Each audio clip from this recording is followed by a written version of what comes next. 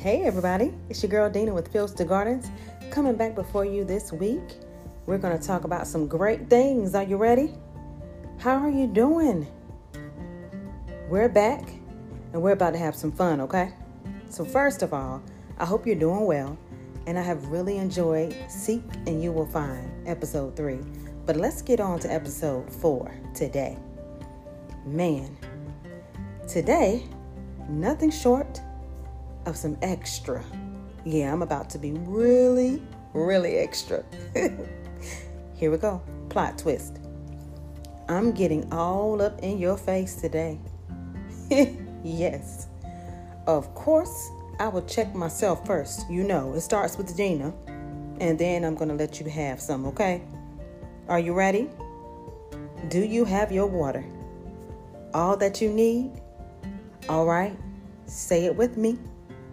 Let me tell you a story.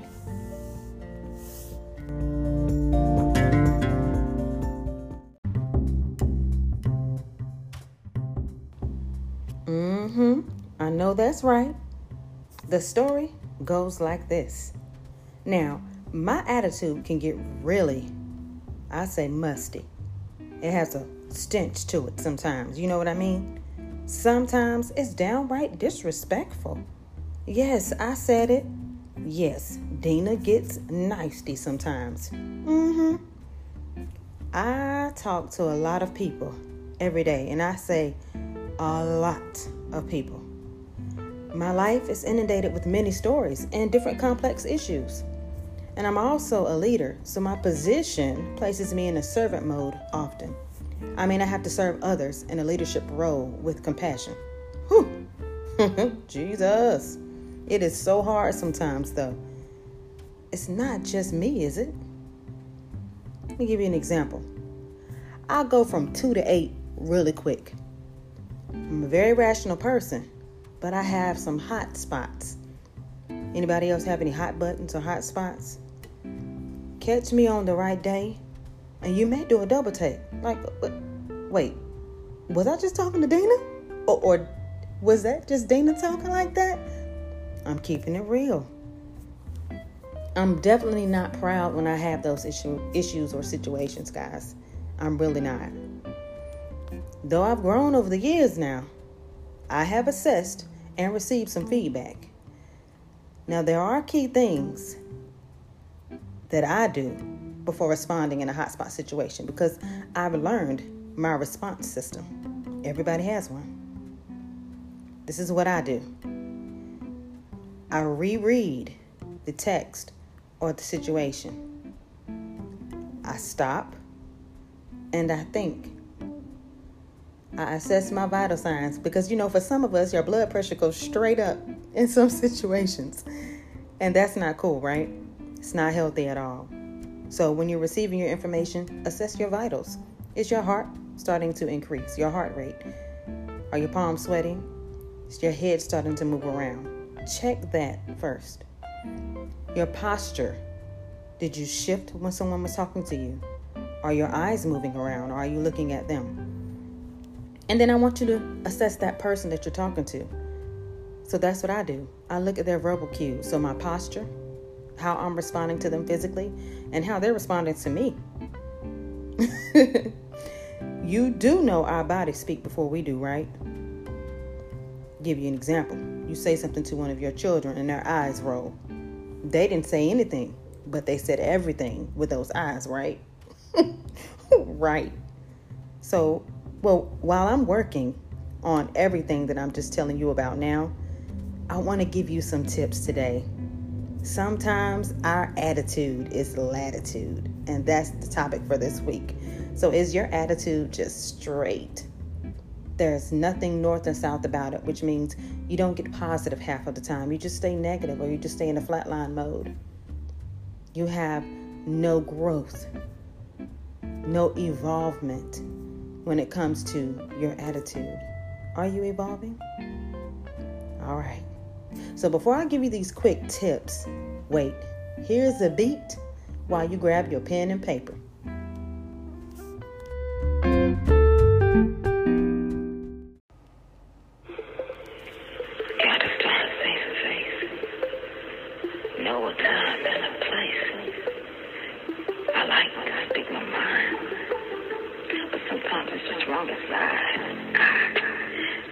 specific things that I think.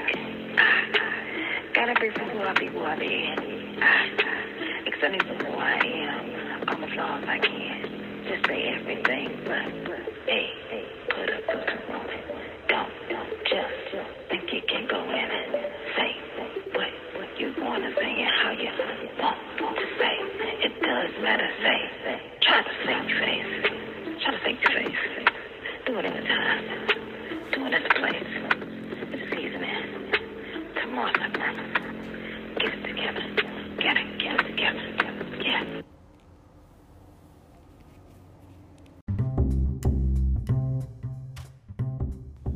Hey, we back. Yeah. Gotta start saving face. Yes, I love that. Didn't you? All right, so let's get all set to receive the first thing, and that is the scripture. So for this week, we're going to be studying James 1:19. It simply says, "My dear brothers and sisters, take note of this.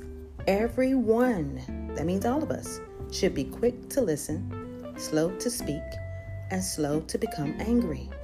This is the word giving us advice on how we should respond. So often we're looking at the other person's posture and position and attitude when we really should be worried about our own. Let me give you some psychology 101. So that was my undergrad studies, psychology. And one thing that they talked about all the time was the 80-20 rule when it comes to communication. That being said, 80% of communication is nonverbal. This means it's not spoken. It's not formulated into words. It is around you. The environment is also the person's facial expressions. It is their body language and posture when receiving or giving information. So all of this is reviewed by our brains prior to listening to someone's response. Think about that. Now, attitudes, studies show, they can affect you not only mentally, but your environment. So think about people that have a lot of negative attitudes or they're quick to escalate in a situation. Don't you find that a lot of times people will not deal with them like they deal with others, or they may not want to embrace them or to be around them like they are with others? You see that a lot, right? So let me give you this information. You know I love research, so Preston Nye, he is a psychologist, and he has written several articles and things that individuals can study about the way psychology works and communication success. And one thing I thought was interesting is he wrote something called the 8 negative attitudes of someone that is chronically unhappy. This person he's describing is someone that is just unhappy all the time. You ever met anyone like that? I think today we call them negative Nancy's. Yeah, I've run into a couple. But before we judge, let's look at the 8 things that may be creating that attitude for them. So number 1, you'll hear them saying self-defeating talk like, "I can't, I'm not good enough, I'm not confident, I'm going to fail." Pay attention to those. If you're saying stuff like that today, or you hear someone else doing it, check that. Help them out and help yourself out. Number 2, negative assumptions. If someone is quick to say, "This is not going to happen," or "I'm assuming the worst," check that. And if it's you, again, assess it. Look at yourself and say, well, why am I assuming this? And I don't even know, all the details. You should be confident in those things that are promised for your life. Number 3, negative comparisons with others. And ladies, let me just say on this, we do this often. You hear someone talking about a beautiful young lady, and then she may say something like, "Well, I wish I looked like that. She's just amazing." Don't do that. That shows lack of confidence, which is another thing that traits in people that have the negative attitudes and unhappy lives. Number 4, negative rumination about the past. So when you're reminiscing about your past, you need to make sure that you're not stuck there and that you do see the positives and the negatives. I don't care where you've been. If you're still here, that past gave you a future. Okay? So let's not stay in the past in that negative space if it wasn't a positive experience for us. Number 5, disempowering beliefs about difficult people. Now, this right here is a stickler. You want to make sure that you're not really, really negative and passive-aggressive. Intimidating or controlling are people that oppress. They often have that negative attitude because of that. They're in that state of being a manipulator. Watch those signs in yourself.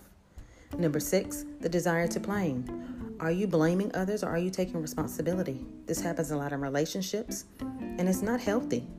You have to take ownership if you want things to change, if it was something that you are needing to own, if you're responsible for it. And number 7, the struggle to forgive. Now, they always say, if you want to be forgiven, you need to forgive. Yes, but it is really imperative for us to forgive. Not because we want to be forgiven only, but because while you are carrying bitterness and the weight of something that happened or occurred in your life that has gone on to be something that has changed you in a negative way, the others that are involved or the space that was involved is still evolving and growing and going beyond where it was while you are stuck because you won't let it go. So forgiveness ties into letting things go. And number 8, the fear of failure and making a mistake. If you don't fall, you'll never know what it feels like to get back up. And if you don't make a mistake, you will never know what it feels like to be a winner or successful. If you don't succeed, try again. I used to sing that all the time when I was a little girl, and I need you to do that today. So those are the 8 things that I wanted to go over with you. And now we're done, and I want to just wrap up briefly, okay?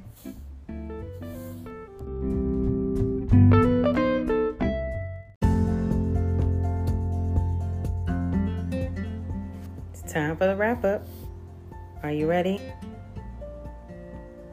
Does any of the things that I stated today apply to you? Do you feel like sometimes your attitude is indeed latitude? Some people say whack, unnecessary, disrespectful. So let's do this together. Let's make sure that we're in constant review of our posture when we receive information, how we really feel. You know, your feelings are valid. That you address your feelings. Are they necessary in that moment? And then also our responses. I can pick up a few of these things for myself, okay? And that's what I'm going to do. It will get better, and better starts now. Our attitudes cannot be latitude. We can't be stagnant and remain the same. We must know that a positive vibe goes a long way, and not just for you, but for everybody connected to you. This week, I challenge us to all have upward attitudes, to observe our responses and extend grace to others. Can we do that? I know we can. Well, that's all I have. I love you, and we will talk soon. Until next time, let's continue to grow from fields to gardens. Bye now.